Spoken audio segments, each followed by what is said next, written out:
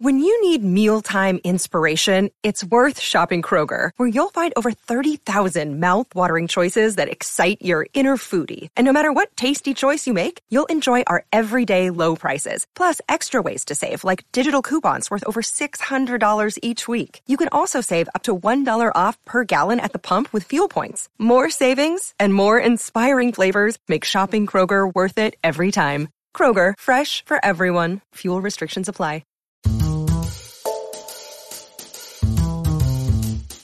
Bitcoin maximalists trying to make sense of the sea of shitcoins.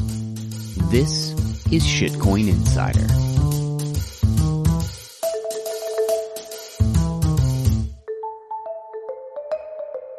What's up, everybody? Welcome back to Shitcoin Insider. This is episode 2, and we have the insider back on the show, my co-host, and we are digging into the forks of Bitcoin today. There is so much going on, and actually there is a major news event that just dropped, I think yesterday actually, which is literally the day after we recorded this. So I'm actually just going to tack on a short conversation at the end to just drop what has just happened in BSV. Which is just, it's a little scary, to be perfectly honest, particularly with the amount of money that is on the BSV network. But also just in the spirit of this show, I gotta say it's a little bit funny, and very indicative of shitcoins. So without further ado, let's go ahead and just get into our episode with our insider talking all about the sorry state of Bitcoin Cash, Bitcoin Satoshi's vision, and all the other forks of Bitcoin. This is episode 2, the pungent smells of a Bitcoin fork. Got my amazing co-host here for Shitcoin Insider, and we're going to be talking about the really big news that's going on. Like, everybody else is distracted with the election, but if you'll notice, the S&P 500, the Dow, and the NASDAQ have had an amazing week on the news of the Bitcoin Cash hard fork. I think we're gonna get into this. We're gonna talk about all the forks of Bitcoin. There are about, 50 or so that are of no consequence, but then there are some fun ones. Just really have some magical stuff going on right now. So thank you for joining me again on this show. Thank you guys for listening to Shitcoin Insider. What's up, man? Hey, man. Yeah. Looking forward to another episode. Awesome. So, for everybody who doesn't know, do you have what's your general rundown of Bitcoin Cash? Since that's the news item right now. If somebody didn't know anything at all, or even somebody who kind of knows but maybe wasn't there in 2017 or wasn't paying attention to politics, the Bitcoin Cash was a well-publicized fork back, I think it was August the 1st, 2017.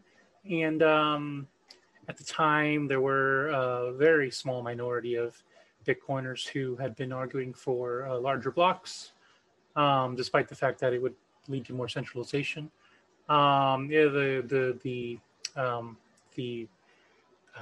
to call it? That idea got kind of co-opted by some of the larger companies in the space, like Coinbase and BitPay, and several mining pools and mining manufacturers like Bitmain.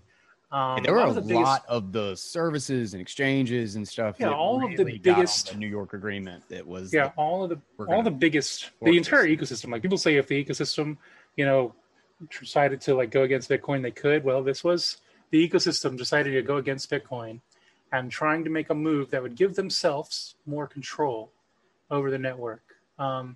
They wanted to also replace the core dev team and kind of sneakily put their own little contractors in, giving the miners essentially full control.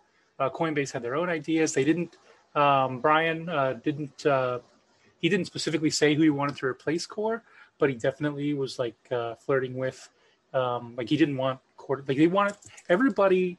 Now, Coinbase wasn't necessarily holding hands with companies like Bitmain, but they all had their own plans. They all wanted their own control. And so Right. That was like a subplot to Bitcoin Cash, and maybe I'm already getting a little too deep here, but a subplot to Bitcoin Cash was really more of a like, Coinbase wants control of Bitcoin, Bitmain, the miners want control of Bitcoin. Like whoever gets to kind of put in their people get to control Bitcoin. But I guess the outside angle to the normies was, hey, we're gonna make bigger blocks. That way, you guys can have cheaper fees. Yeah, I think Armstrong is still crazy bitter about it. Like, I mean, he goes out of his way not to mention Bitcoin when he's talking about this stuff. What was funny about this all to me is how much, like, even today, it's like the framing is all off. Like from the Bitcoin Cash side, it all seemed like it was about bigger blocks versus smaller blocks, and that is always the way it's positioned. Whereas always the concern, I mean, SegWit ended up making bigger blocks, but always the fundamental concern from the other side was whether or not we politically decide how to fundamentally change the consensus rules or not. Is that, are we letting just a bunch of companies get together and say, this is the future of the protocol, and we're just going to do this, and you don't really have a choice? Are we going to politicize changes to the consensus rules? Is this going to be an immutable, reliable, foundational technology, or is this going to just be a political tool that just gets tossed around in the winds based on which company's running it right now? You know what I mean? And it's, not changing is so important. But I don't know how you want to structure this, because there's so much there's so much to get into. There's so much to get into. Well, with so Bitcoin SV, so the Bitcoin Cash got their bigger blocks, right? They went to, what did they fork off with immediately? Was it 8 megabytes? 8 at first, if I'm not mistaken, and then quickly to 32, which is where I think they are now. They've got two gigabytes on the roadmap. It's either 2 gigabytes or 2 terabytes on the roadmap. I forget which. I think it's 2 gigabytes on the roadmap. Are you shitting me? I think it's 2 gigabytes on the roadmap. Dude, look that up. I gotta know. But what's hilarious is that, like, they never filled an 8 megabyte block. Like when they forked to 32, like they just keep increasing it. And what was it? Hand cache dot cache or something like that. What are you talking about? There's just recently. It was oh no, I had this in the bag. So there's a BSV wallet called Hand Cache, but I don't think it's what you're trying to talk about right now. Oh, that was a BSV wallet? Okay. Mm-hmm. Okay. I thought this was Bcash. But there was a string of like 10 megabyte blocks, 10 or like 12 megabyte blocks or whatever, that were just chock full because of something that was just, I'm not sure if it was spamming out or there was like just a whole bunch of activity. And they would get to where, to verify a block, it took over the 10-minute block time. And it was tiny blocks in comparison to like what they're talking about. I mean, there have been a lot of really good examples of how it doesn't actually work, how it's just marketing. So their white papers, or not white paper, their roadmap says adaptive block size, market-driven growth to 1 terabyte blocks, which you could do some very basic maths to very quickly point out that that's completely impossible without like a very highly scalable like cloud computing, like AWS or something. You're not going to do that in your house. Absurd. Yeah. You're not going to do that in your house. There's no way you're going to do that in your house. Even if you spent a lot of money, you're going to have to pay some big company, and you're going to have to pay millions of dollars a year for that kind of bandwidth. Or not just the bandwidth, but the storage itself. That's another big scaling issue that people don't even talk about very much, and they should. Just like even Bitcoin has this problem where, people talk about, well, hard drives are going to be cheap in the future. Well, they're already not getting cheap enough to make it easy enough for 1 megabyte blocks that we have now. Yeah. Like when we're hitting those like 1.3, 1.5, megabyte blocks or whatever. It takes days to sync. That's, nobody should be okay with days to sync. Ideally, the growth of, cheaper hard drive, pure, faster hard drives in the internet would be such that we would, decrease that time to sync without changing block size. But so far it hasn't happened. So increasing blocks is just kind of crazy. But since we're already kind of, too big. But Are you going Luke Jr. on me? Are you well, I'm not saying we should change them to make them smaller. 300 only kilobyte because- blocks now? And Luke agrees, by the way. I don't know if I don't mean to speak for him, but I have spoken with him about this, and he agreed with me that, even though he wants and wishes we had smaller blocks, and of course he would support it if the community did, but he wouldn't necessarily push for it because he said it's kind of already too late to have any impact to make it worth Gotcha. Forking. So, we've already got the problem where it already takes days. Because that would be a soft fork, right? Like that you would actually have to implement it like on the client. Yeah, I guess it'd be easiest to do it in the soft fork because it's already making it smaller is easier. But yeah. I guess technically you wouldn't need a soft fork. I mean, you could just have everybody could just agree. Yeah, everybody can just start blocks. running 300 kilobyte blocks, and even if somebody did some 1.5s or whatever in there, it wouldn't change a whole lot. But that kind of is this. I mean, I don't know. Sometimes a soft fork becomes a hard fork because, if you didn't do it, if you didn't do that soft fork, you'd be orphaned. You're if you were a miner. Well, in the context of like a miner, is that if you're running 300 kilobyte blocks or something like that, and somebody else is doing 1.5, they're getting way more fees than you are, because they can. Well, you wouldn't be. I mean, presumably. Well, yeah. So if everybody just agreed to lower it, but then one guy kept not, you'd have to also enforce it. You'd have to orphan people that didn't.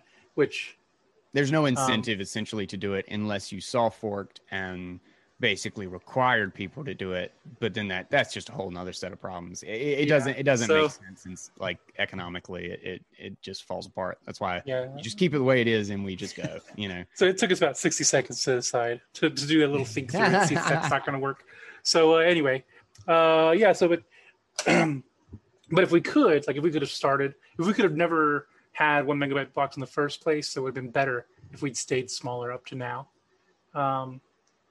And maybe would have driven some of the second layer stuff sooner. But about Bitcoin Cash, and I kind of got on a tangent. I'll probably do that a lot. But there were several times when, there was one example of one person in the ecosystem, in Bitcoin Cash ecosystem, where he wanted to kind of these cultists, they get in their head oh, we're the big blockchain. We can handle big business. We can handle high volume of transactions, et cetera, et cetera. So this guy's like, okay, cool.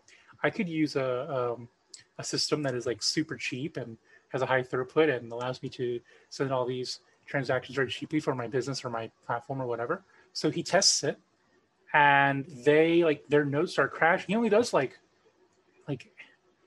18 megabyte blocks, not even close to their cap, and their nodes start crashing. A lot of the BitPay nodes crash. All the little, there's not very many normal users running nodes, but they were basically screwed. Everybody got really kind of mad that he did that, and they said that he should have done it on testnet, and they kind of blamed him for spamming. Yeah, they blamed him for trying, quote unquote, trying to use the block space that they said they had on mainnet. So yeah, there was a big and actually, what's funny, the fees actually went up. Wow, the fees went up. Wow, even with with only 18. No, the fees started going way up because they nobody was mining 18.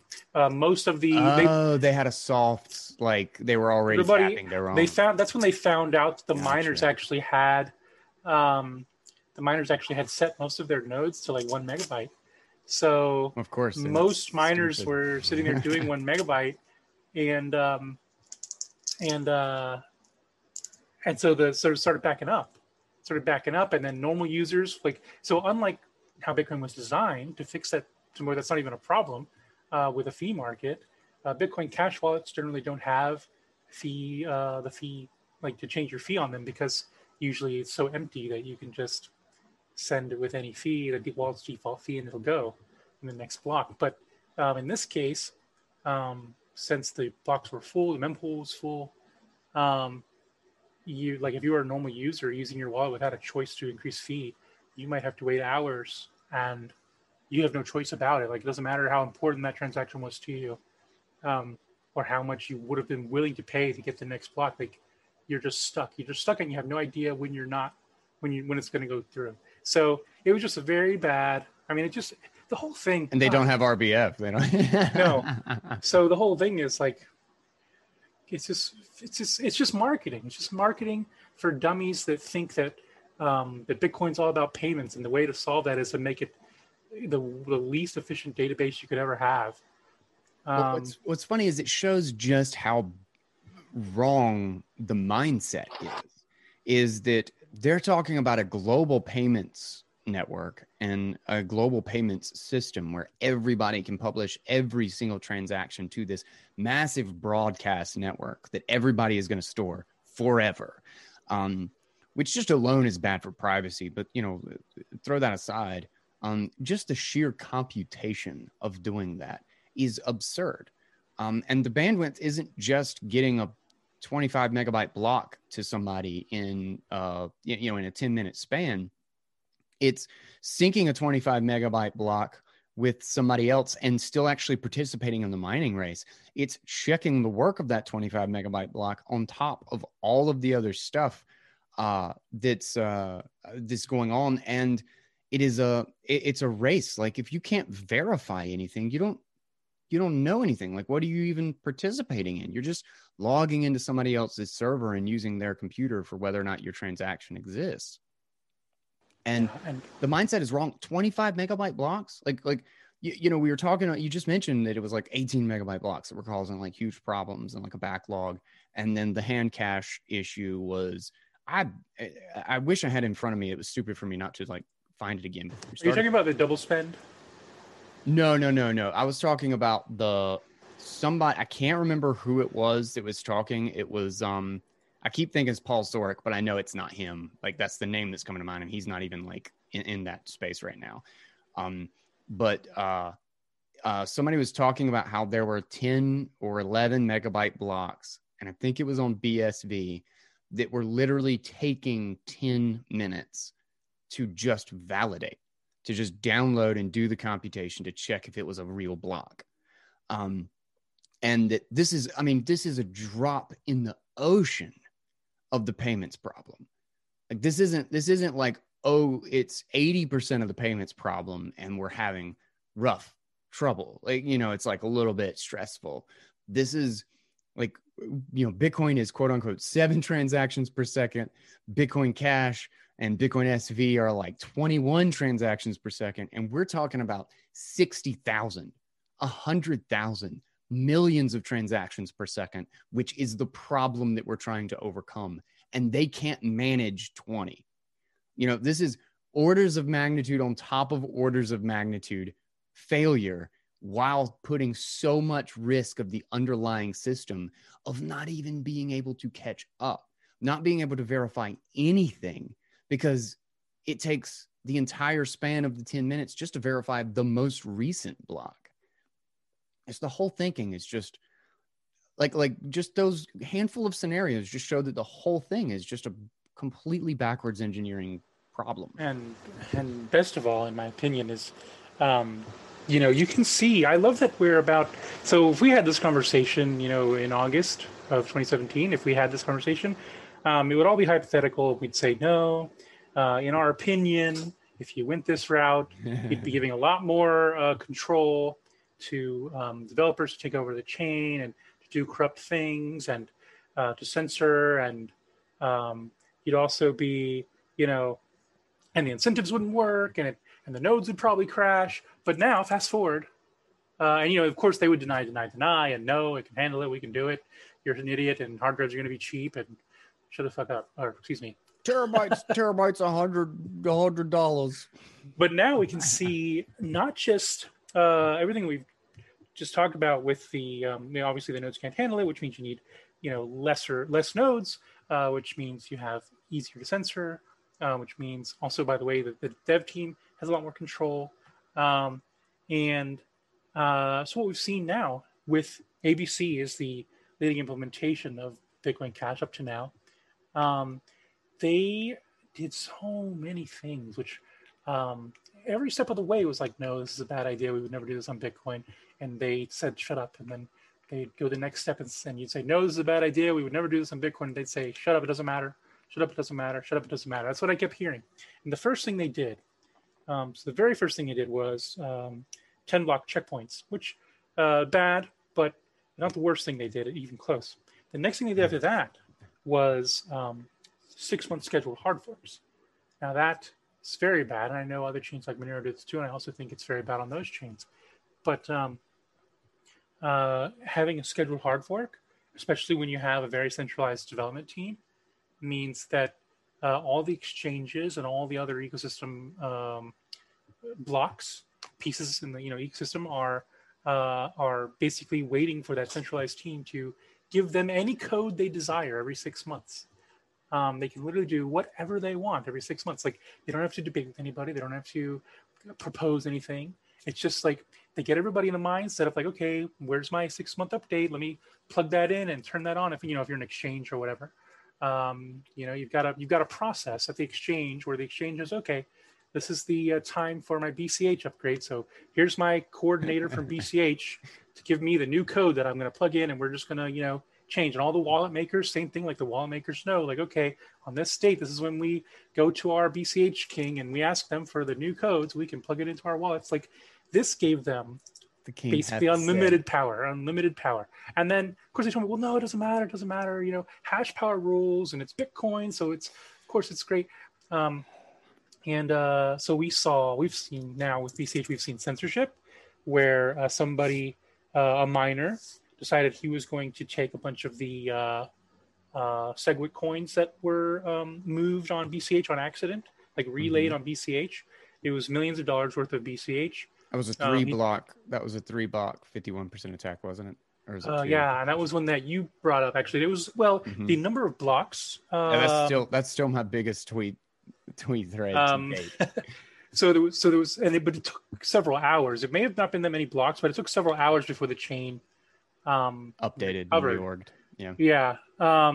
So basically, like, it went offline. I laugh sometimes, and they tell me, like, why would I use, like, one guy told me recently, why would we use AWS? Like, what if they go down? It's like, well, they've been running since longer than Bitcoin Cash, which has gone down a couple times since AWS has been running.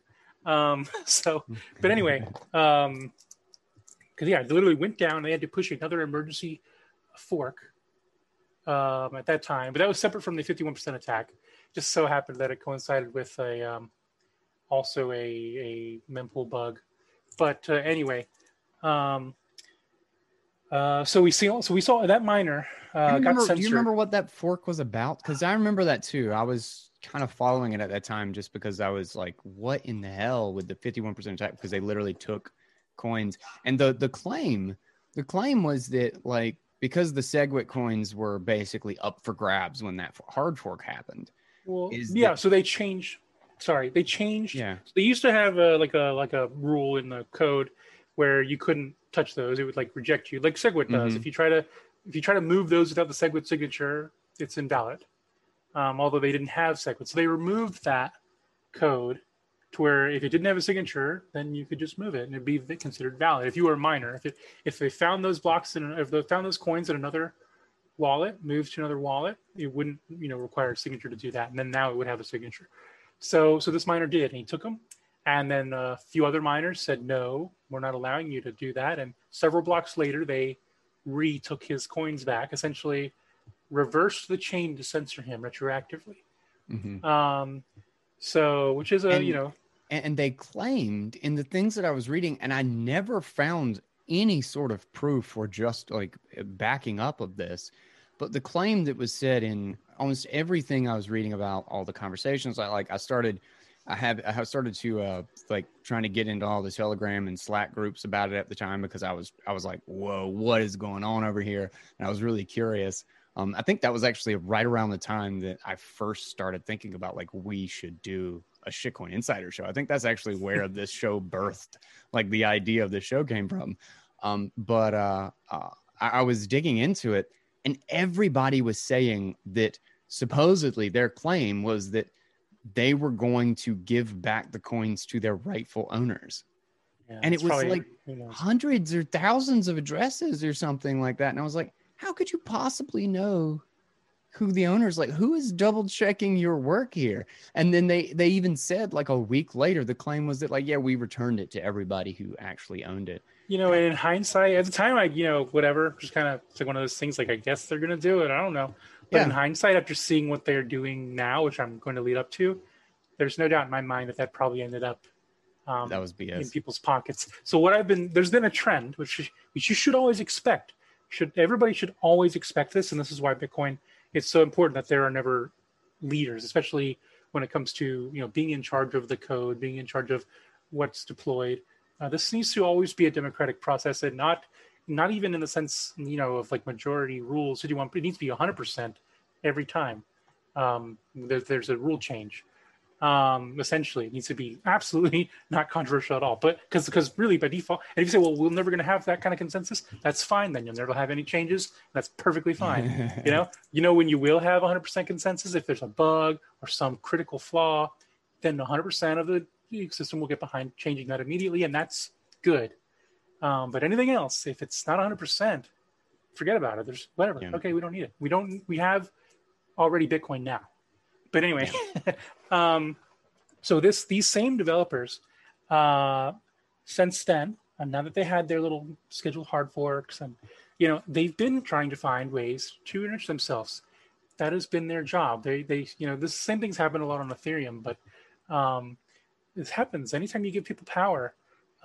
Whatever they were there for originally tends to stop being the point, and the point becomes to make more money. Everybody always wants to make more money. So if you're in control of this chain, from the mentality, sorry to interrupt, but the mentality of this, like, is that when they start to have the unilateral decision making over how this project even moves, like just from a mental standpoint, and this is something that all humans are subject to. Like, this is not like, oh, special people are, immune to this and only bad people succumb to this. But they immediately begin to see, whether or not they realize that it is a form of centralization, a very potent form, they see themselves as more important than everybody else in the project. That we must be sustained. Our group must be sustained. And what we are doing is so much more important than what everybody else is doing. And then they start to change the rules to reflect that perspective. But continue with what you're going, because I think that's kind of good mental framework. So the thing about when you run a shitcoin, and this is the case with every shitcoin, you're running a shitcoin, how are you going to profit?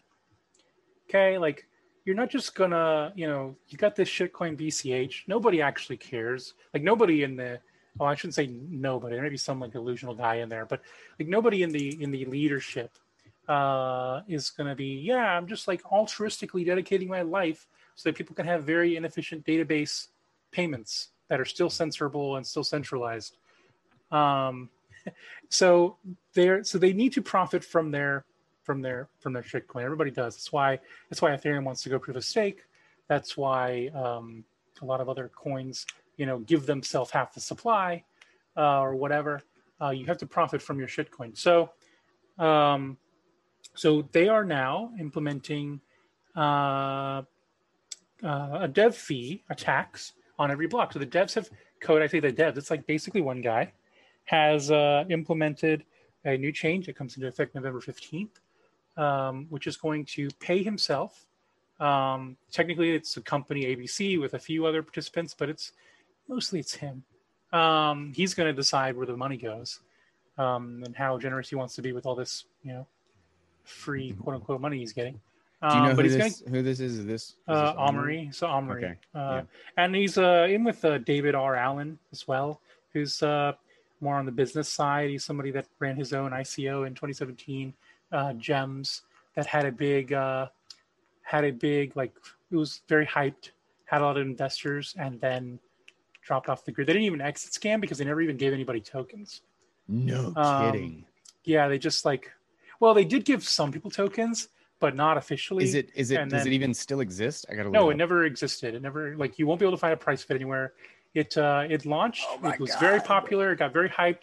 In 2017, like, people would invest in an ICO ahead of time before they get the tokens. They had like all kinds of private investors, and then they shut it down and said, oh, we can't do this. We need, SEC wants this, whatever. So, please wait. Our lawyers are working on it. Please wait. And they just please waited it until people stopped asking. Well, hold on a second. Gems, it looks like it does exist somewhere. It's being traded somewhere. There might be more than one. Gem coins. There are one. Probably not it. 1.2 billion. Maybe this is not it, but the 24-hour volume is $18. It's probably not it. I remember there being multiple gems. This is an Ethereum contract, so this is maybe I see it actually here on CoinGecko, but it has like nothing. It's NA. It's gems with a Z. In gems with it says inactive. It says it's inactive on CoinGecko. So yeah, they never. I mean, they launched only to like private. It's not even on. They launched it to private investors, and those private investors were like trading it on, like at the time, like the Ether Delta stuff, which was at the time that's basically was Uniswap of the day. But luckily, this guy moved on to a much more credible project. Like Bitcoin. So and so he's part of it too now. But anyway. So they're going to be collecting 8% of all the block reward. But the big thing that I want to kind of, I guess, hammer on with this is that, like, these are the people who anybody who said they supported Bitcoin Cash was trying to give Bitcoin to. You hear me? Yeah. You want to pause it? So the thing to keep in mind with all the shenanigans we're hearing about that's happening on Bitcoin Cash, and more we'll see about BSV in a minute, is that these same people, the same people that implemented those larger blocks, the same companies for the most part that were behind them, in particular Bitmain, at least for most of the time, the things that they are doing systematically and manipulating the community to accept every step of the way, there were manipulations and excuses and don't worry about it. And the core, don't worry about it. Core tards are idiots. This doesn't matter. Like, what could happen wrong? And by the way, thanks for giving me 8% of all the block reward now and letting me censor whatever I want. But those things that they're doing, they wanted to do those things to Bitcoin, but their attack failed because Bitcoin doesn't care. Bitcoin would not let them. But that is very important to keep in mind. Like, when you are when somebody comes to you with some proposal and they want to, do something to Bitcoin, it's not going to be a big deal. Like, do you know how hard it would be for somebody to, yeah, actually, that's what would happen. That's what happens every time. That is what Bitcoin is here to solve. Whenever we've had, governments, the United States of America, actually, the way it's designed, super decentralized. The guys that thought of this, they weren't trying to create a corrupt system. They put a lot of thought into how can we make this a representative democracy that would be really hard for somebody to control. How do we make this something where people can have innate freedoms and don't have to worry about corruption, and the way it was designed was the first time that philosophers really got together in modern times to think how can we make basically the perfect system.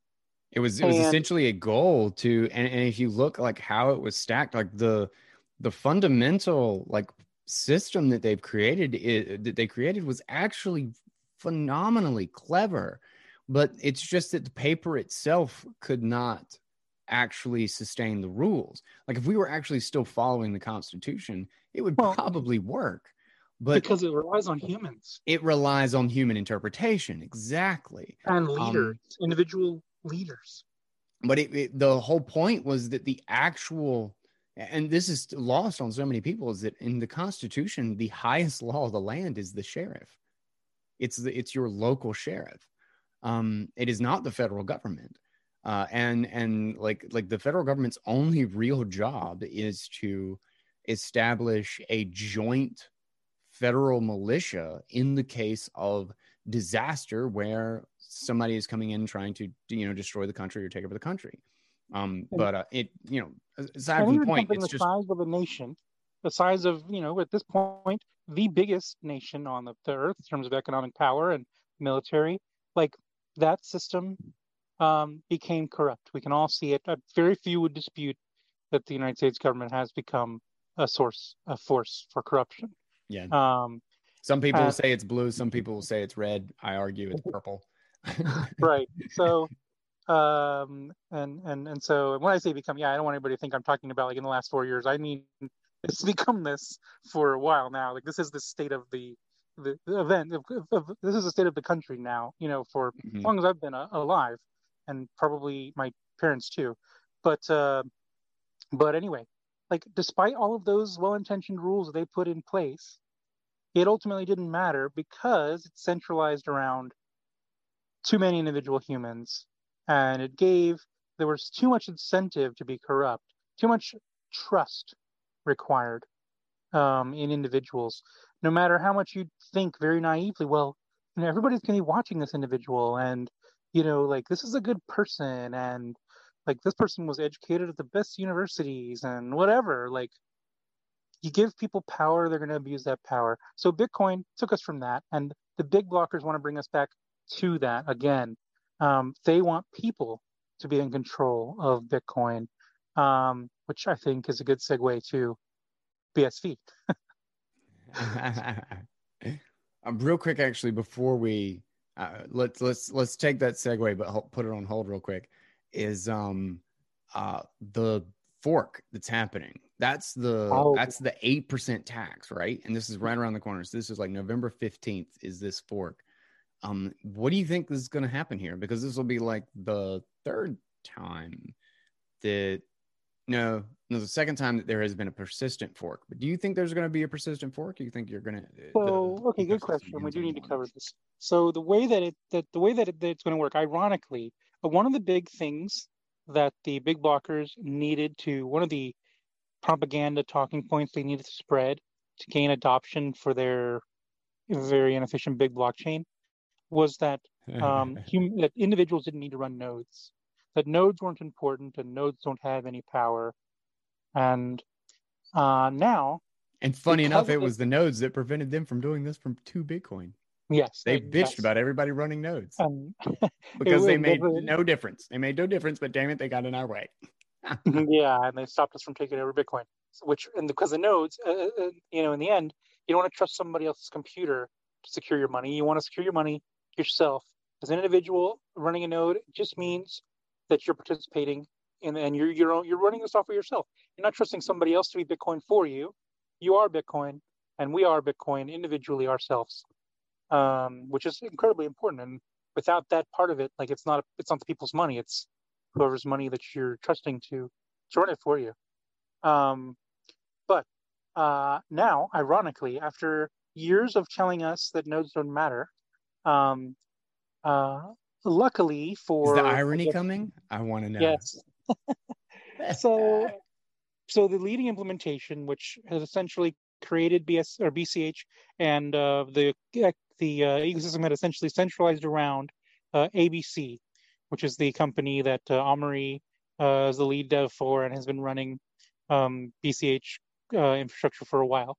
When they implemented this 8% fork or dev tax,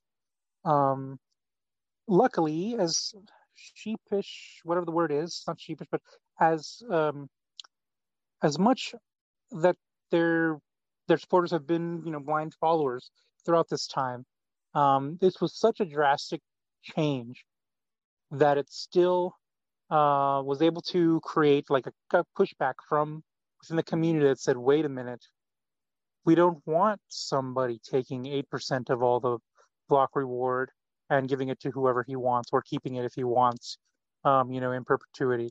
So they independently crowdfunded a new group of developers that are creating a new implementation that is called BCHN for BCH Node. And so if you want to reject ABC, you need to be running BCH Node and signaling to the network that you are, especially as a miner, running BCH Node. So BCH Node is basically going to be the last version of ABC's code, but without any tax. So BCH Node is going to follow longest chain, even if it's an ABC block. It'll follow an ABC block, but it will not pay a tax. Gotcha. So ABC, the new ABC implementation, is going to require an 8% tax, and if you don't pay the 8% tax, it will not recognize you as a legal block. It's literally high. It's literally like holding the chain hostage. The ABC is going to be coded to say, unless you pay this address 8% of all the money you made, we're not going to let you build on the block. The pain. So Pain hurts so bad. Can you imagine, like, just think that there's like a backdoor in gold, and every time that you find gold anywhere, some doofus somewhere in, a apartment in Russia just gets 8% of it because they own the gold. Like they're just in charge of gold. Like the whole idea that this has anything to do with, or could even come close to being a global monetary system, is hilariously absurd. Like comically so. And then that they're like, everybody run a node. Like thank God they didn't put in gigabyte blocks already, or that would be out the window. They wouldn't even have the opportunity to defend against this at all. that's a great point. Yeah, it would cost them, they would have to build that infrastructure up and have, the archives of the millions of dollars worth of blocks, and they wouldn't be able to. They would just have to do whatever. And you know what the worst part actually is in that world? They wouldn't even know. They wouldn't even have to tell them. Yeah. They would just be moving on to a new thing. They might notice that their reward went down, but they would probably attribute it to just more miners or whatever, because they wouldn't even have to tell them. So nobody would be able to check their work, which right. leads us to And you wouldn't even know you were forked. BSV, actually. And this is the ultimate goal for BSV. But you wouldn't even know you were forked. The average user would open his little wallet on his phone or on his computer, wherever. It would ping their API, and their API would say, "Yeah, you've got 16 coins," but you don't know like what network those 16 coins are on. You're just trusting that server you pinged to say you got 16 of them. Like, is this the new one with an 8% tax, or the new one with a 50% tax, or like did they just double supply, but you still got 16 of them? Like, you don't know, because you have no say in that anymore. Like, you Maybe just, it's Bitcoin Cash where nodes are important again. yeah, you just know that you got 16 of them according to them, and they could even change that number because they can change the code. So they could tell you tomorrow you have 13 instead if they wanted, but whatever.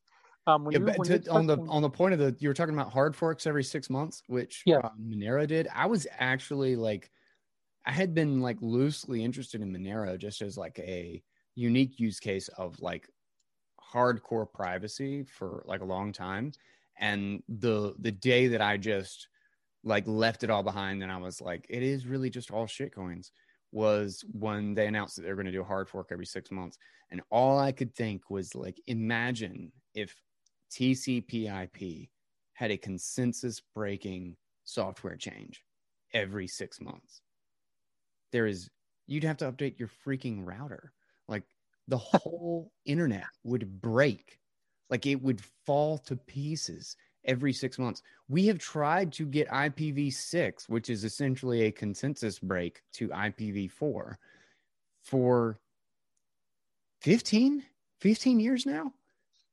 And it still hasn't been implemented. You still do not get an IPv6 address. You can communicate with most routers now with an IPv6 if you do some, funkiness in the background. But your ISP does not give you one of those. It is not the dominant form of communication. And as soon as they said that, I was like, it really is. It's just all centralized shitcoins, and there's nothing else to use.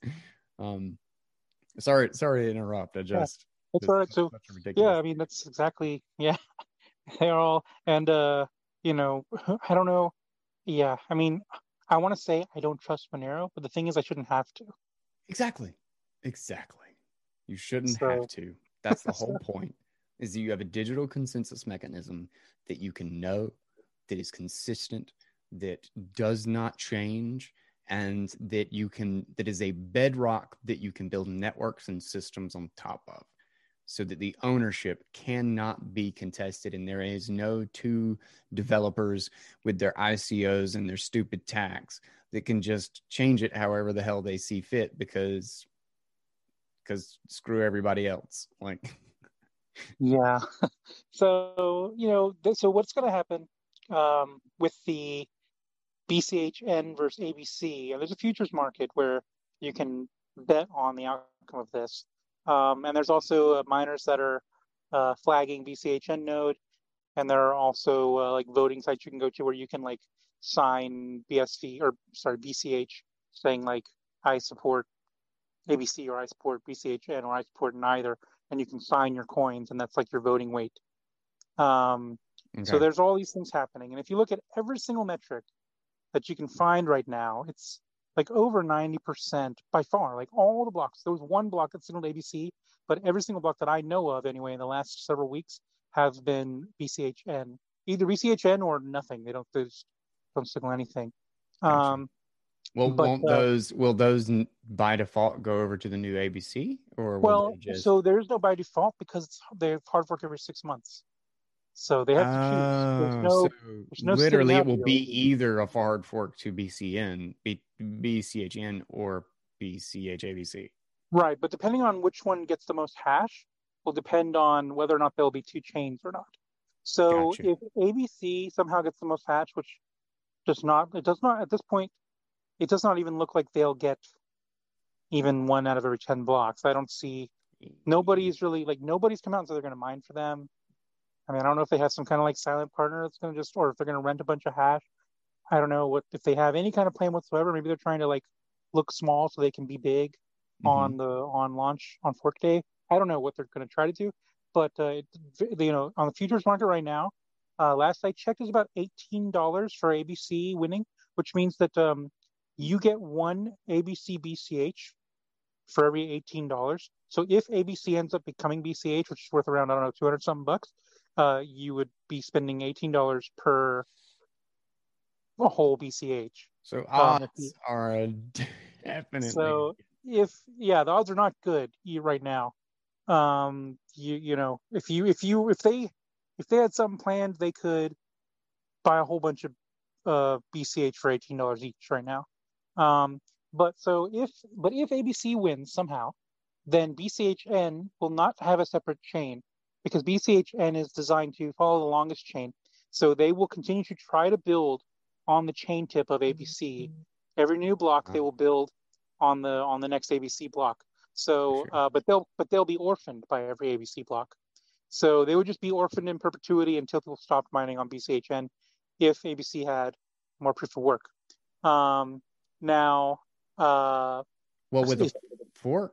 With a fork coming up, this should mean that the price goes up, right? This usually happens. Let's see.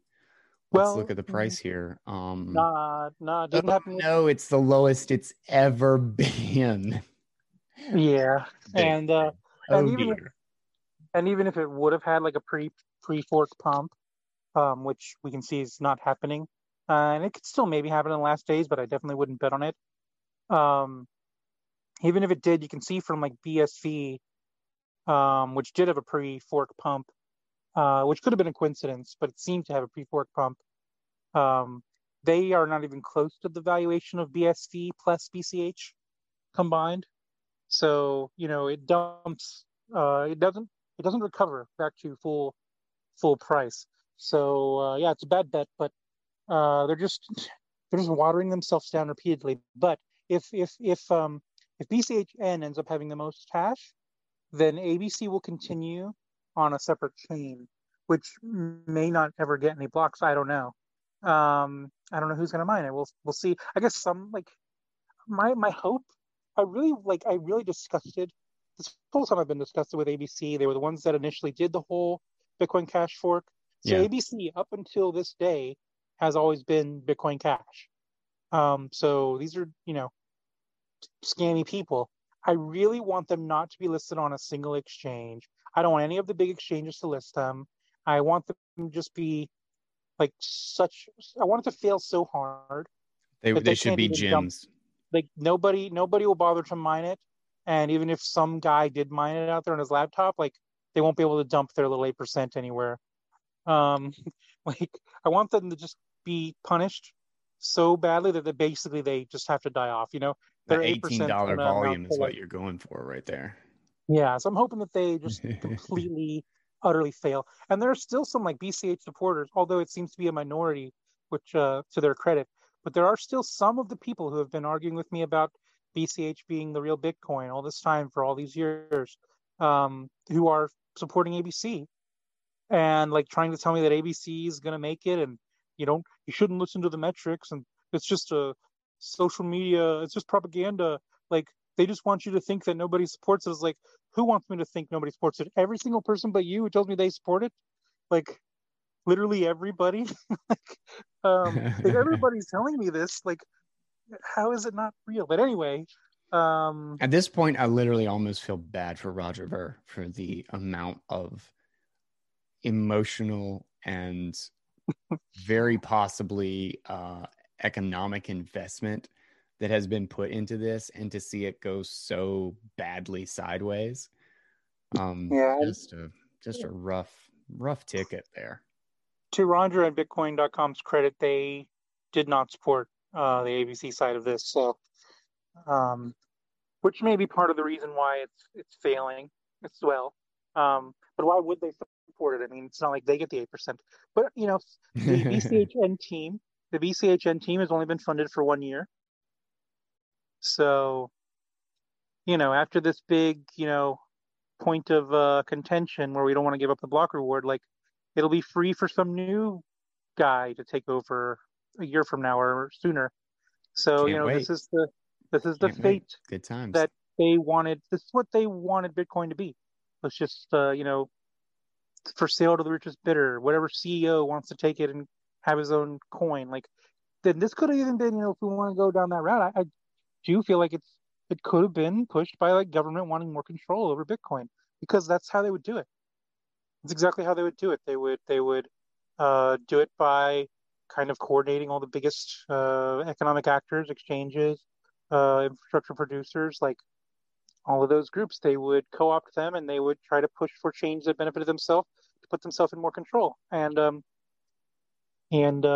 anybody who ever thinks that Bitcoin is susceptible to that, you've now been proven wrong since August the 1st, 2017. But yeah. So, but the solution is Satoshi's True Vision, which is Bitcoin SV.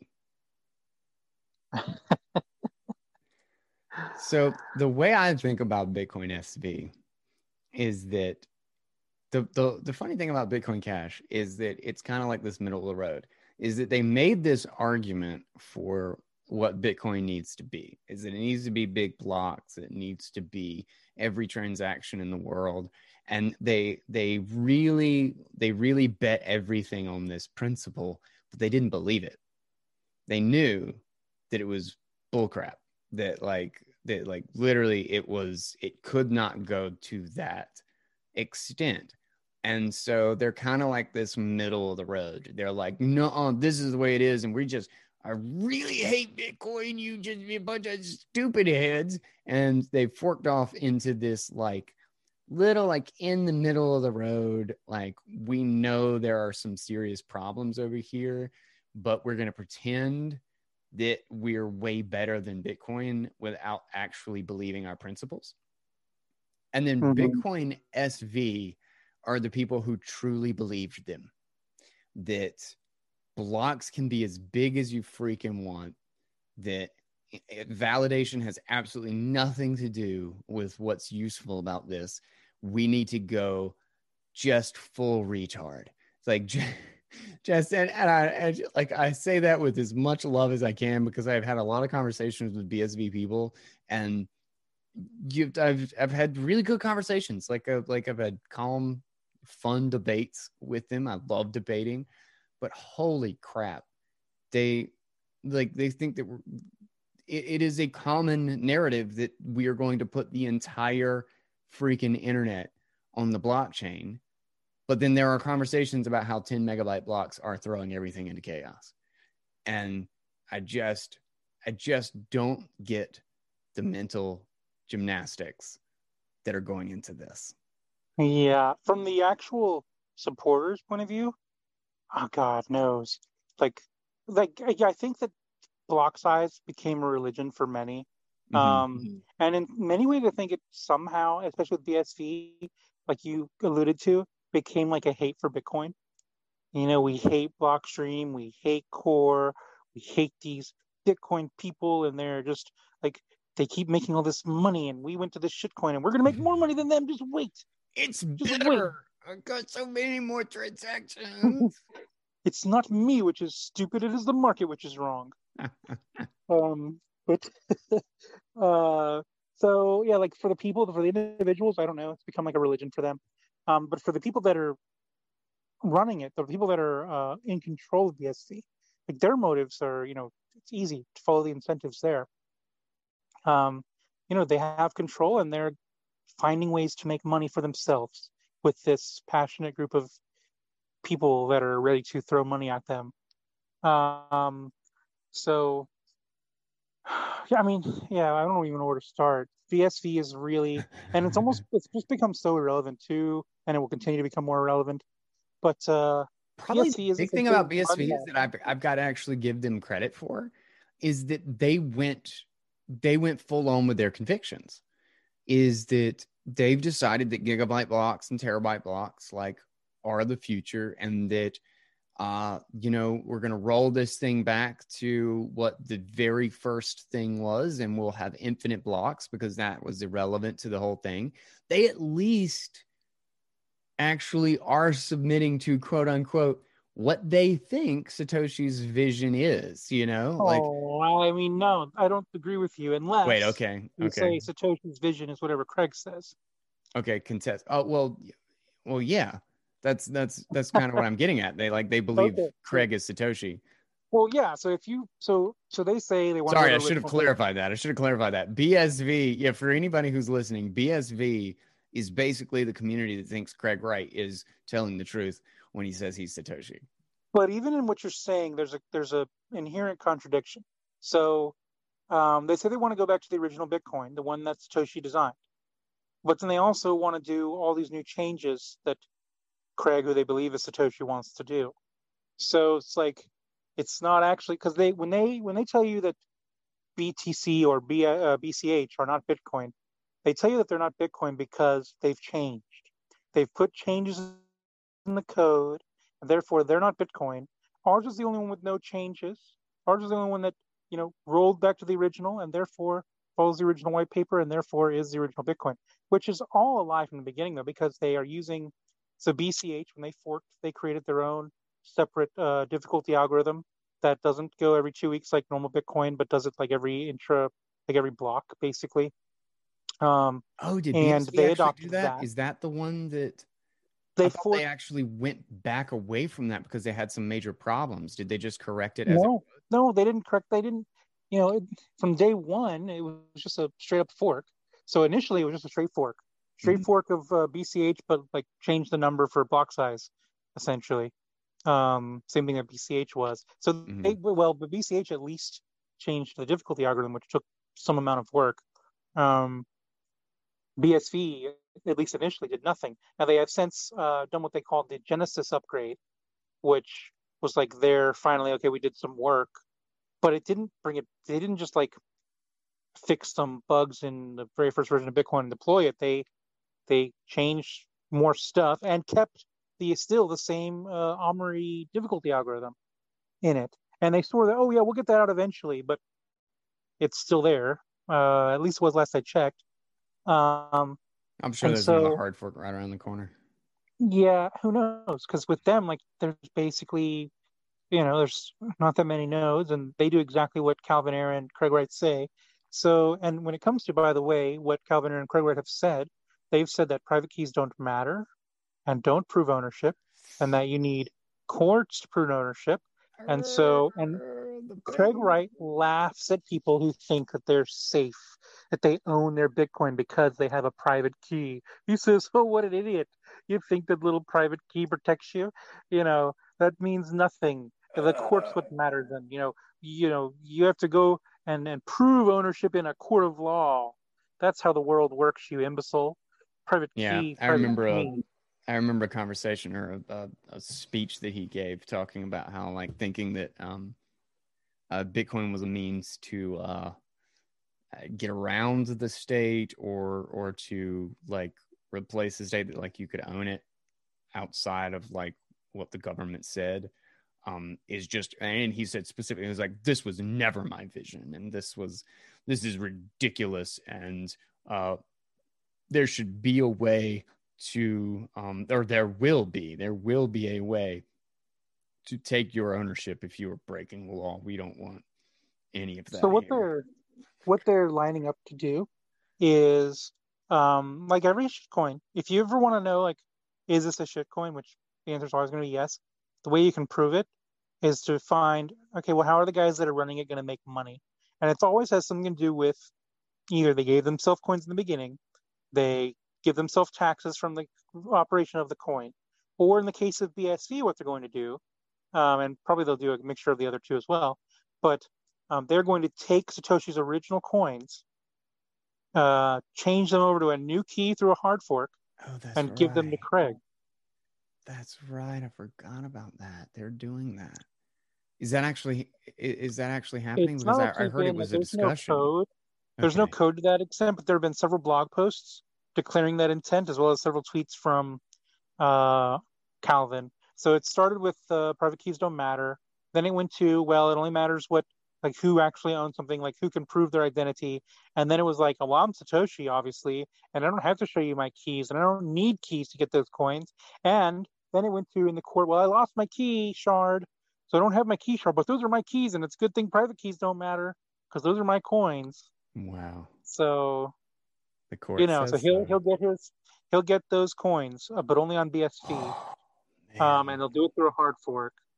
And ironically, there's a guy that's been talking to me a lot today who tells me because of Bitcoin having small blocks, everybody's going to have to go to custodial services, and everybody's going to have to trust banks and all this stuff. And he's like, so you guys, you're going to have to all be custodial and trust. So, you need BSV so you can have these big blocks. You don't have to do that.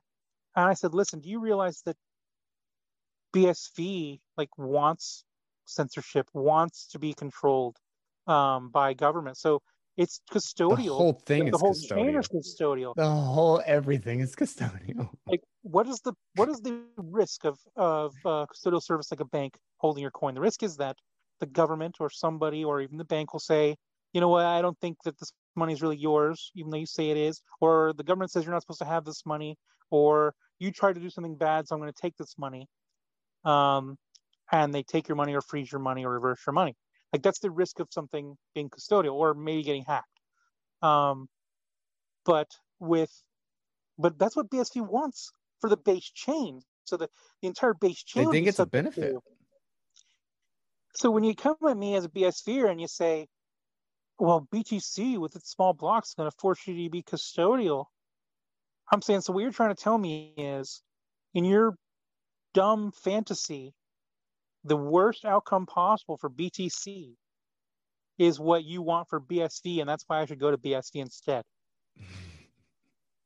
It's the worst thing for Bitcoin is that you end up having to use services with all the characteristics of the entirety of BSV. Yeah, and doesn't even realize the contradiction, which of course, by the way, his premise is silly. Says, well, nobody's going to be able to use it because it's going to be so expensive. Well, Lightning Network doesn't work. I would pay. Sir. You know what? Not everybody. If it came down to it, Bitcoin is very valuable to me. I would pay hundreds of dollars per Bitcoin transaction under the right conditions. If that was the only way I could move my Bitcoin, presumably because it would be more valuable at the time as well. The pain, but ditto. Yes, obviously, I would rather not spend $100. But if you're spending $100 for Bitcoin transaction, that means that Bitcoin is being valued tremendously, and that block space is being valued tremendously. And there's no world where block space is being valued tremendously, but the market size of the asset is not much larger. So there's no $200 billion Bitcoin that has $100 fees. Period. Yeah. So the people who have had the foresight, or that just have the fortunate enough to have the wealth, despite Bitcoin's rise, would be able to afford to use something so valuable. And for those who want to use it in a cheaper way, there are all kinds of ways already being developed and worked on to use it in cheaper ways, whether it's batching with other people, obviously Lightning Network. Like, there's no shortage of solutions being implemented every day as we speak to a future where individual transactions may end up costing collectively hundreds of dollars each, but within each transaction, there could be thousands of participants that are, going off chain so that they can use their private keys in ways that don't increase the block size. Yeah, that's one of the things that's really cool about the Lightning Pool auction is that, like, it's just kind of like a like an added benefit, really, of like how they're doing the settlement of the auction that they're doing, because it's an off-chain application. It's completely non-Bitcoin script application that's being run, which just shows that you can do any kind of smart contract you want. It's totally arbitrary, and all you actually need to make the system work is a basic time lock and a multi-sig. But they're batching they're batching channels in this Lightning Pool auction. But the brilliant thing about that is that whatever your reference rate, whatever your rate for capital is that you're asking for on the Lightning Network, is that if you've got enough people looking for capital on Lightning that you're batching with, is that you could actually be paying, you could pay significantly lower in fees to broadcast your channel opening. Had to pause here for a second because of the dogs, but we jump right back into it. Oh, Lightning Pool. Okay. So was that the crazy thing about it is that, like, it's actually also a decentralized pool, like just a pool of people that could save money on batching the transactions. So the cost to open a channel, like new or get new liquidity on Lightning, whatever that rate is, could actually be matched by your savings in using this pool to open your channel with 100 other people at the exact same time. And then when you start adding things like Taproot or cross signature or cross input signature aggregation, like all these potential future efficiencies into that, is that you just get so much better use of the block space, and then you're using that as infrastructure for a whole new network on top of it, a whole new payments network. And you have the whole breadth of Ethereum. You can run any application you want on top of it because it doesn't even matter. You just don't want to run it on the absolute base chain. You run on layer 2. But it's just funny. It's just like, it kind of feels like Bitcoiners have been vindicated so many different times and in so many different ways. It's hard to believe that so many people still latch on to the many forks of Bitcoin. Really two, but there's so many. I mean, when it comes to BSV, this in particular, both of them, BSV and BCH, such shit shows. But BSV, for example, right now, there was another ERC20 project apparently that is using 41%, that is currently merge mining BSV and doing half of all the blocks and just completely empty blocks. Just taking half of all the block reward, completely empty blocks. Like, it's a joke, it's a toy. And then but I thought they had terabyte blocks. I don't understand. They're empty. Why would they mine empty ones? I don't get it. Because the fees are completely insignificant, and that's the thing. When the fees don't matter, you're just expecting people to be charitable and mine your transaction for, nobody cares about your, they want to brag about how it only costs 0.00001 cent. Well, guess what? Hope you find somebody charitable that's going to mine that for you, because the incentives don't work. Why would they pack together, download, and validate a 1 gigabyte block when they get paid the exact same amount as a block that's 512 bytes? Because it's just the Coinbase and the reward, and half of the hash power is doing this, like just merge mining. That's crazy. Crazy. And there also is a plan they intend to. There's got all kinds of. Oh God, anybody who digs into it, like, it's worse than you think. Like, it's a joke, it's a shitcoin, but if you actually look at what they want to do, it's worse than you think. They want to do miner ID. They want to have permissioned mining, where you have to get a certificate to be an approved miner. My God.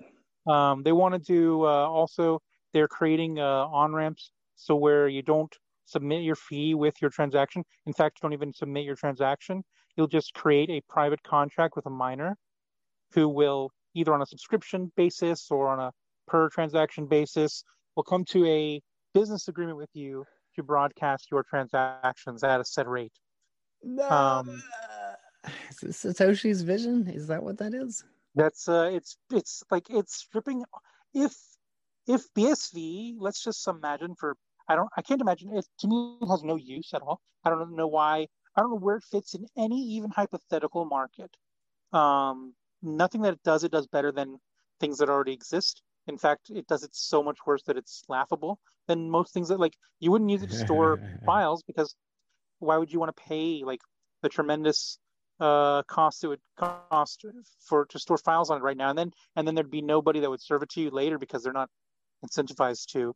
So I mean, like, just none of its use cases does it do very well. But just pretend that it's somehow, for some reason, let's pretend like Bitcoin SV was not only popular but used, and a thing that the world just took for granted. Let's just say, I can't even imagine it would run, but let's just say for whatever reason it was. If that existed, we would need Bitcoin, because we'd still need Bitcoin because it doesn't solve any of the problems that Bitcoin solves. It doesn't even try to. In fact, it's like they don't. It's like they don't want the problem Bitcoin solved to even be solved. It's like they want everybody in the world to be subject to censorship. It's like It they seems want, like the rhetoric is the exact opposite. Yeah. Like, yeah, it's like the things that Bitcoin did that made Bitcoin valuable. It's like that are if Craig Wright explicitly the had, things they want to get rid of.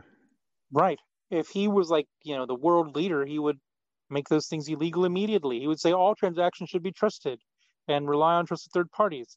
He would say, that everything should be subject to censorship.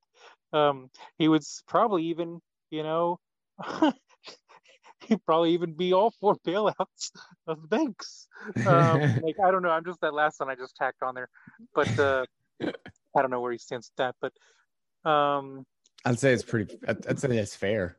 But with all the other, like, specifically the explicitly stated absurdities, why is that? What's even odd about that one? yeah, I mean, like, just say, like, because if you read the white paper, like, why are there private keys? So that you can show your ownership. Like, no, we don't care about private keys, and that doesn't mean anything. And what does it mean to be a valid block? It doesn't matter. Like, to prove a signature, that's not a real signature. Like, you need my ID, and you need me to, like, sign a piece of paper for you. That's a real signature. Like, it's not even like, I don't know what's worse, the fact that he says those things, the fact that anybody follows it. Yeah, I don't know. I don't know. Sometimes when you're just so wrapped up into something, you just start, you begin to excuse the little things, and then excusing the most insane things just are just kind of a natural extension of that. Like, you can't let go. Interesting. Just interesting. There's I was just kind of like casually browsing all these other ones. Bitcoin Gold is still around. Bitcoin Diamond, I mean, barely. It's hard to say they're still around. I've never met a Bitcoin Diamond shill, but I have met Bitcoin Gold shills. Okay. It looks like every one of them is at their all-time low against Bitcoin. Have you met any shills for any other forks? No, I've never even seen them. Like Bitcoin POS, Bitcoin. Oh no, that's Bitcoin Gold. Bitcoin BEP2, no idea. Bitcoin HD. There are so many Bitcoin forks. I cannot believe there's Bitcoin 2. Bitcoin 2. Ooh, it's really, wow. I wonder, that must be twice as good. $600 volume. Yep. Wow. It is the future. Bitcoin Rhodium. $600 that bought that. That's the real question. Seriously, $600 is a chunk of change, man. That's somebody's really betting big. Somebody is really betting big. Oh man, what a hell of a situation. But I think kind of the funniest thing about all of this is that everything is falling against Bitcoin right now. The fact, like, back in 2017, is during the bull run, a lot of things ran with Bitcoin and then ran higher. And, they all have lower liquidity. So you would think that the potential for them to run at a higher pace than Bitcoin is really substantial. Like, it would not be very hard for that to be the case, but almost nothing is, in fact, across the board, even just with this little bit of Ethereum 2.0 hype, even it is still falling in relation to Bitcoin.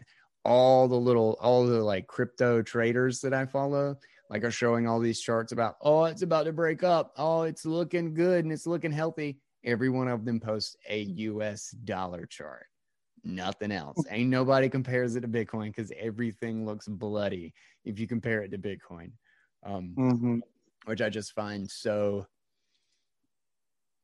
obvious, but I guess for so many people who have, held a completely different perspective, this is shocking or weird, or they're just angry. And what a fascinating thing this is. But I think, we'll all learn. Like, TCP IP version 4.2 with packet sizes as long as your dick are not better than IPv4. It is a communication. It is a language. It's about security and reliability. I don't know. What a crazy thing. So what do you think the outcome of the fork is going to be? BCHN, barring some kind of I can't imagine any other scenario. So BCHN is going to dominate. We need for all the exchanges to just completely ignore ABC would be best. Hopefully, without the help of Roger, who's kind of like the insider that made them remotely credible, and Bitmain. Like, there are no big players, I guess, besides ABC themselves, to the extent that they have some street cred at this point. There's nobody to vouch for them on any exchange, so hopefully they are just, completely wiped from any economic activity, and getting them off of the top 100 of CoinMarketCap would make them just basically be completely invisible. And to the ones who might want to speculate, hopefully, they wouldn't even be on any exchange for them to speculate on anyway. So, so I'm already getting emails from some exchanges saying things like, "Yeah, we're not guaranteeing that we're going to list this coin or that you would even get those coins." So, yeah, Trezor just announced that they're not going to support anything unless something really big happens after the fork. That they're not supporting ABC, I think. So yeah, so I think that it's be BCHN. As far as what'll happen after the first year, I don't know, but it's not going to be good. It's definitely not something you'd count on, like even remotely close to Bitcoin, to say, hey, this coin's going to be around for 2 years. I'd be really scared if I was holding anything. Yeah, there's just no reason to expect that it's going to become valuable at all. It's, there's no reason to expect why any shitcoin is going to become valuable. But I think maybe one of the biggest takeaways for this Shitcoin Insider show for your audience is to just systematically expose how bad some of these listeners' hedges may be. Some people, they love Bitcoin, but then they hold these like dirty secret little hedges, and you need to sell these quote unquote hedges. They're garbage. Get rid of it. There's no like, well, your head should be gold. That's it. I keep 1% BCH because you never know. Like, no, you do know. It's really, really, really obvious. Like, you don't have to hold any BCH or any of these things. If there's anything that you could take away from listening to this nonsense, it's that you better not be trying to hedge it. It's really, really obviously bad. Do you think any of these will pump in the bull market we're going into? No, you never can know. You never can know, because that's just up to individuals. True. Being, the biggest thing that allows them to possibly pump have nothing to do with the coins themselves. Yeah. The things that allow them to pump is just the fact that as Bitcoin moons, eyeballs go onto that CoinMarketCap chart and start saying, well, what else might moon? And then you get people buying like the top 5 coins, the top 10 coins, the top 20 coins.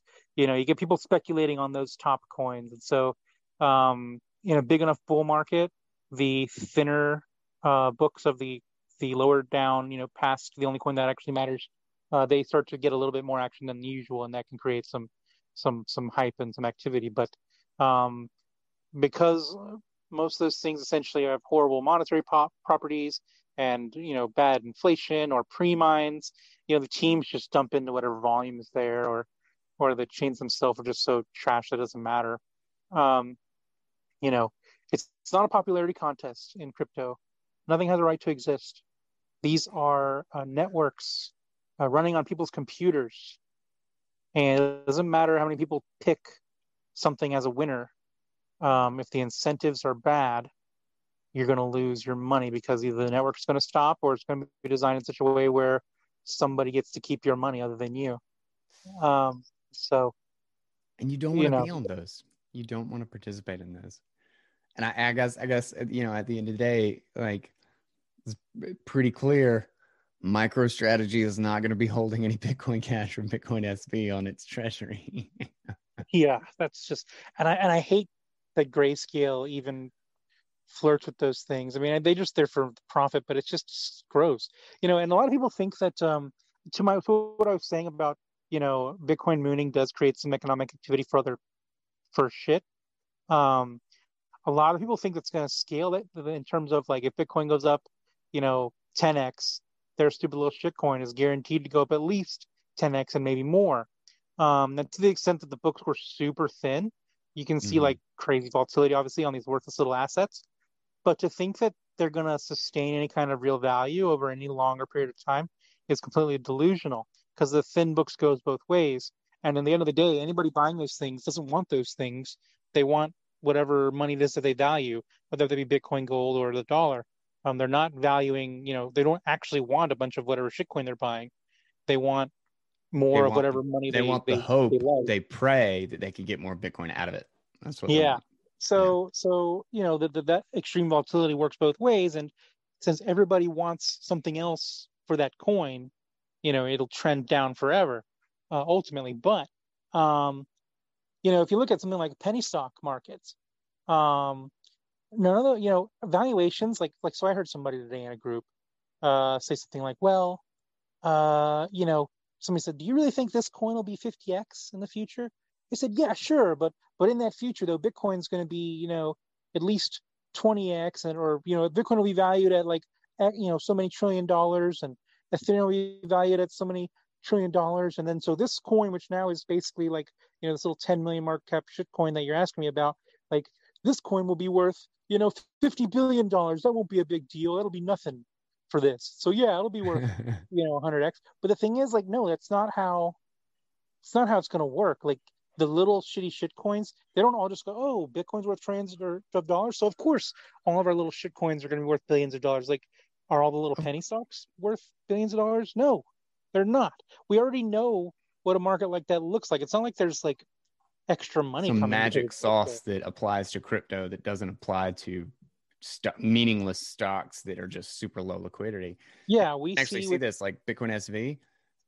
Is that their quote unquote dollar price has been almost stable since early October, but the price in relation to Bitcoin is just falling, because Bitcoin is going up and they are not moving. I mean, imagine thinking that just general increase of stock of Tesla price was going to mean that your favorite penny stock shit pharmaceutical lottery play was also going to follow. It's just not going to happen. And the more that that's Bitcoin, how it works. That's how the stock market works. Is Tesla always takes some of their money and invests it in the just the crappiest of the crap. That's just how the distribution works, man. They don't you understand? They did a hard fork, and there is a tax on all the larger stocks, so that goes to the crappy stocks. That's how that works. And in many ways, these little shit coins are worse than whatever little penny stock, because the little penny stock represents at least hopefully some kind of company out there that you're buying equity in, and that if it became big, you would have some ownership of. But Yeah. with a little shitcoin, like you don't get any equity. You don't get anything. In many cases, you're literally just funding development and hoping that other people decide to speculate on the coin to bring the price up. Like you're not getting any like legal ownership of anything. You're not getting any by anything I mean like equity. You're not getting any promise of profits. You're just buying a little placeholder nothing. You're buying somebody else's seashells. At least in the penny stock situation, the company might own some computer in some doofus's garage somewhere. If everything goes to shit, you can at least get your portion of the computer. Like, maybe it's a Mac Pro. Maybe they got a really nice computer and you can get like 20 cents or a dollar or so out of that with your shares. Yeah, So I mean, these guys that think that their little shitcoins are going to follow Bitcoin all the way up, or at least, or even on any kind of ratio, you can throw any kind of ratio out the window. You're not promised anything on these shitcoins. You might get some more volatility. You might get some interim pumps as more money than usual is pumped into your little whatever shitcoin that you're buying. But that money is not there to stay. That money is there to try to get more money. And when they see they can't, or when they do, they'll take it. And anybody lets something in the bag is just out of luck. Yep.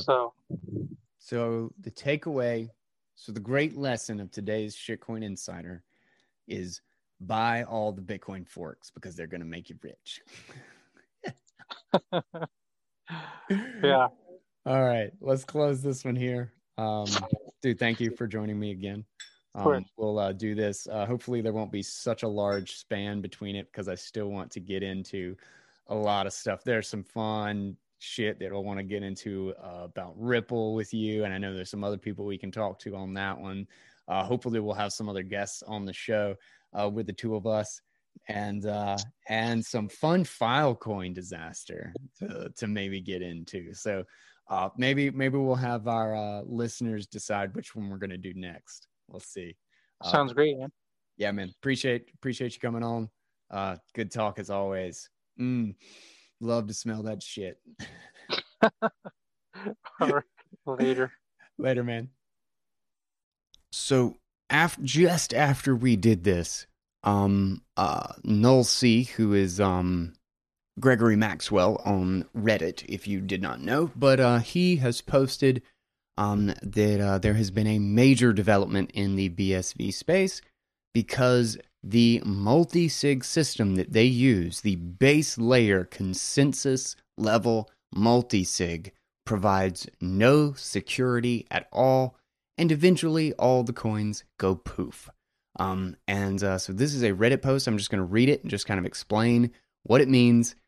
Just because I feel like this is so potently relevant and it happened at the exact same time that I could not resist adding this into the episode. So, quote, a while back, BSV ripped out P2SH, which is pay to script hash, from their consensus rules. This is something that was in Bitcoin, no longer is in Bitcoin SV. This left them in a situation where they had to home brew their own multi-sig crypto. The solution in Electrum SV and presumably elsewhere is something they call accumulator multisig, which is just a script that looks like a P2PKH, pay to public key hash, but then adds up the number of passes and compares them to a threshold. I guess they use key hashes instead of pub keys because without P2SH, these scripts become obnoxiously large fast, so every byte saved counts. It appears to me that their genius script used a greater than or equal rather than a less than or equal for its final comparison, probably due to the author's confusion about the ordering of elements on the stack. The result is that these scripts had no security at all and could just be spent by a script sig that pushes a couple of zeros. Because the only sane usage is when you provide exactly the threshold number of signatures, why would you waste fees providing too many signatures? They presumably only ever tested the or equals path and didn't notice that it didn't work with too many signatures as intended, but did work with too few signatures, such as none at all. Edit 1, user Zectro points out that below that the fraud himself made essentially the same error in his tutorial. And then edit 2, According to the Electrum SV author, the insecure script came from a document apparently written by Andy and shaders at InChain. So of course, zillions of BSV had been taken. Even though there was nothing of value lost here, there are probably a few lessons to extract from this. Custom Bitcoin scripts are custom cryptographic protocols and require all the same care as the design of other custom cryptography. You probably don't want to use scripts authored by people gullible enough to be victims of obvious scams, nor by people scummy enough to be conspirators in them. Assuming the flaw was accidental, the error could have been avoided with even the most basic testing or review. For example, a simple script fuzzer or a moderate effort at writing test cases. A standard condition decision branch coverage analysis would show that the greater than part of the script was never exercised by test vectors. Similarly, trivial mutation testing on the script would show that an inadequate set of tests still passed with the script mutated to a less than, proving the gross inadequacy of the testing coverage. I can't, however, even find any evidence that organized tests or test vectors for this script itself exist at all. The only test appears to be a simple check that the expected wrong script gets generated for a particular set of inputs. Finally, this situation would have been avoided entirely had BSV not ripped out the competent, time-tested, and highly peer-reviewed mechanisms for multisig by Bitcoin in favor of far less efficient homebrew crypto. Yet again, we see that bamboozlement and competence are not good bedfellows. Leave it to BSV to make the YOLO incompetence of ETHLand look comparatively reasonable. Kinda makes you wonder what amazing bugs are lurking in their node software or wallets. I can say for sure, I'm not going to run any of it and risk finding out. So what does this mean? He's basically explaining that the multisig that spent years to develop and was soft fork into Bitcoin and was tested unbelievably thorough and was made to save tons of space in having to post pub keys with signatures and to really simplify and secure the multi-sig setup in Bitcoin, the one that is widely in use today. And I highly recommend everybody use a multi-sig.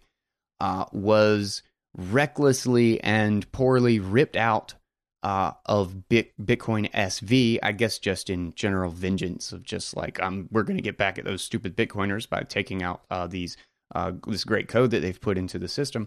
And they took it out and they homebrewed, they duct taped together their own version of it and clearly did not test the three basic cases in which it would either work or either fail. Because of the order of script in the stack, they used it's kind of counterintuitive, and they used a greater than instead of a less than script or operator, whatever you want to call it, for the final check, essentially the final comparison against what was signed versus what is required. And in doing so, made it so that if you signed a transaction that's supposed to be locked by 2 keys, 3 keys, 5 keys, whatever it is, that you could unlock it with 0 keys. That you could have a signature that was basically just blank. You just filled the spot, and it fulfilled transaction requirements. So as soon as you send your BSV to a multisig, it can basically be stolen by anyone who broadcasts a transaction. And subsequently, tons of people have lost their BSV behind multisig because it's not behind anything. Anyone can just take the coins. And again, as Noel C. points out in this post, if they had simply tested the too few signatures, tested the exact number of signatures, and then tested the too many signatures scenario, or the more than 2 or more than the threshold signature scenario, if they had just tested all 3, this would have been obvious. But they published and implemented code that they literally did not even test the 3 basic default paths, much less any outliers or odd scenarios. So remember, folks, don't play with shitcoins. I would like to thank the Insider for returning to the show and thank everybody for listening to the second episode of Shitcoin Insider, staying up to date on all the goings-on in the shitcoin universe. We dig through all the crap so that you don't have to. I'll catch you on the next one. Don't forget to hit me up on Twitter. Let me know what you want to hear on the next show, what you want us to talk about. We got some great ideas lined up, but we also love to hear from all of you guys.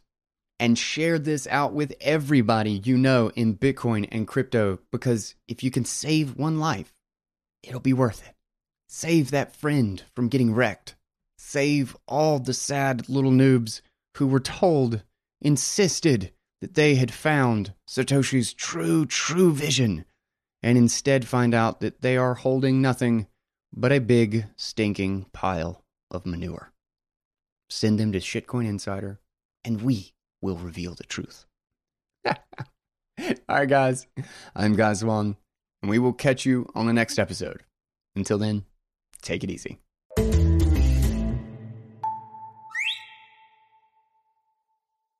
This podcast is part of the C-Suite Radio Network, turning the volume up on business.